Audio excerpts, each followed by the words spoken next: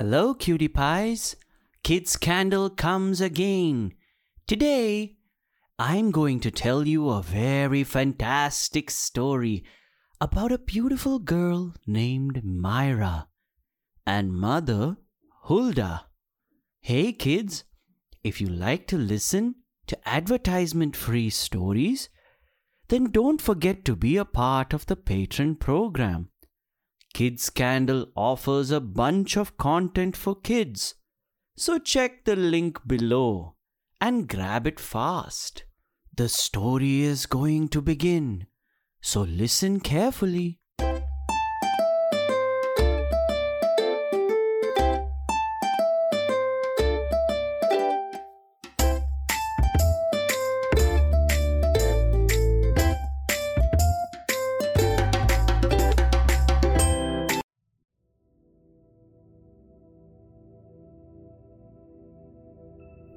A widow had 2 daughters. One was pretty and industrious. The other was ugly and lazy. The pretty daughter's name was Myra, and the lazy daughter's name was Melly. The ugly one was her own daughter. She loved her much the most, and the pretty one was made to do all the work and be the drudge of the house. Every day, Myra had to sit by the well on the high road and spin until her fingers bled. Once, as the spindle was bloody, she dipped it into the well to wash it, but it slipped out of her hand and she fell in.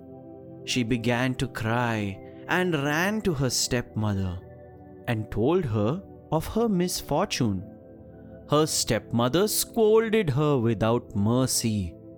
She said in rage, "As you have let the spindle fall in, you must go in and fetch it out again." Myra went back again to the well, not knowing what to do. In the despair of her heart, she jumped down into the well, the same way the spindle had gone. After that, Myra knew nothing, and when she came to herself, she was in a beautiful meadow, and the sun was shining on the flowers that grew around her. As she walked on through the meadow until she came to the baker's oven that was full of bread, the bread maker called out to her, "Oh, take me out, or I shall burn. I am baked enough." She turned around and saw it was the bread calling her. Myra drew near. With the baker's peel, she took out all the loaves, one after the other. She went further on till she came to a tree that weighed down with apples. They called out to her, "Oh, shake me, we apples are all ripe." Myra shook the tree until the apples fell like rain. She shook until there were no more to fall to the ground. She gathered them together in a heap and went on further. At last, Myra came to a little house, and an old woman was peeping out. But she had such great teeth that the girl was terrified and about to run away. But the old woman called her back. The old woman said, "What are you afraid of, my dear? Come and live with me. And if you do the housework well and orderly, things shall go well with you. You must take great pain to make my bed well and shake it up thoroughly so that the feathers fly about, and then in the world it snows, for I am Mother Hulda." As the old woman spoke so kindly, Myra took courage, consented, and went to her work. Myra did everything to the old woman's satisfaction, and shook the bed with such a will that the feathers flew about like snowflakes. And so she led a good life, but never a crossword, but boiled and roast meat every day. When Myra had lived a long time with Mother Hulda, she began to feel sick, not knowing herself what ailed her. At last, she began to think she must be homesick. And although she was 1,000 times better off than at home where she was, at last Myra said to old Mother Hulda, "I am homesick, and although I am very well off here, I cannot stay here any longer. I must go back to my own home."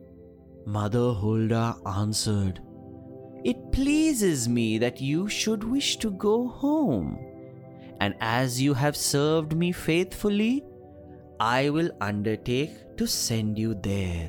She took her by the hand and led her to a large door standing open, and as she was passing through the door, it fell upon her like a shower of gold, and the gold hung all about her.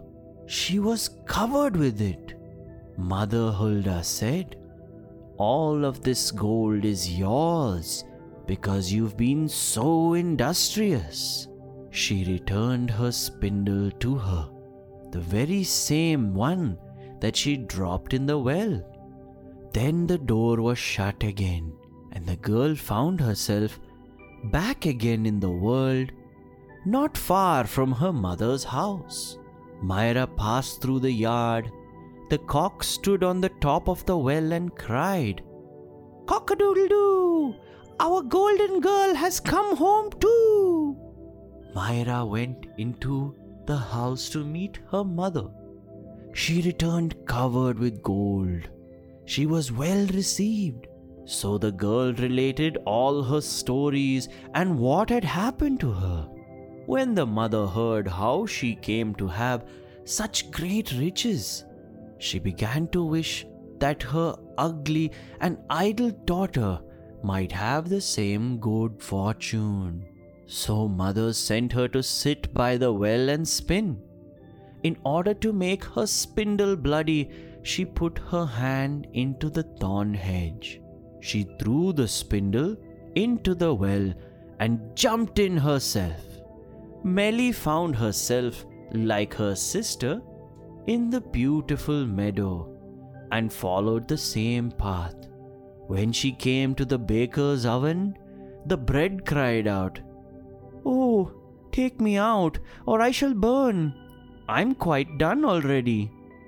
But the lazy bones answered, "I have no desire to black my hands," and went on further.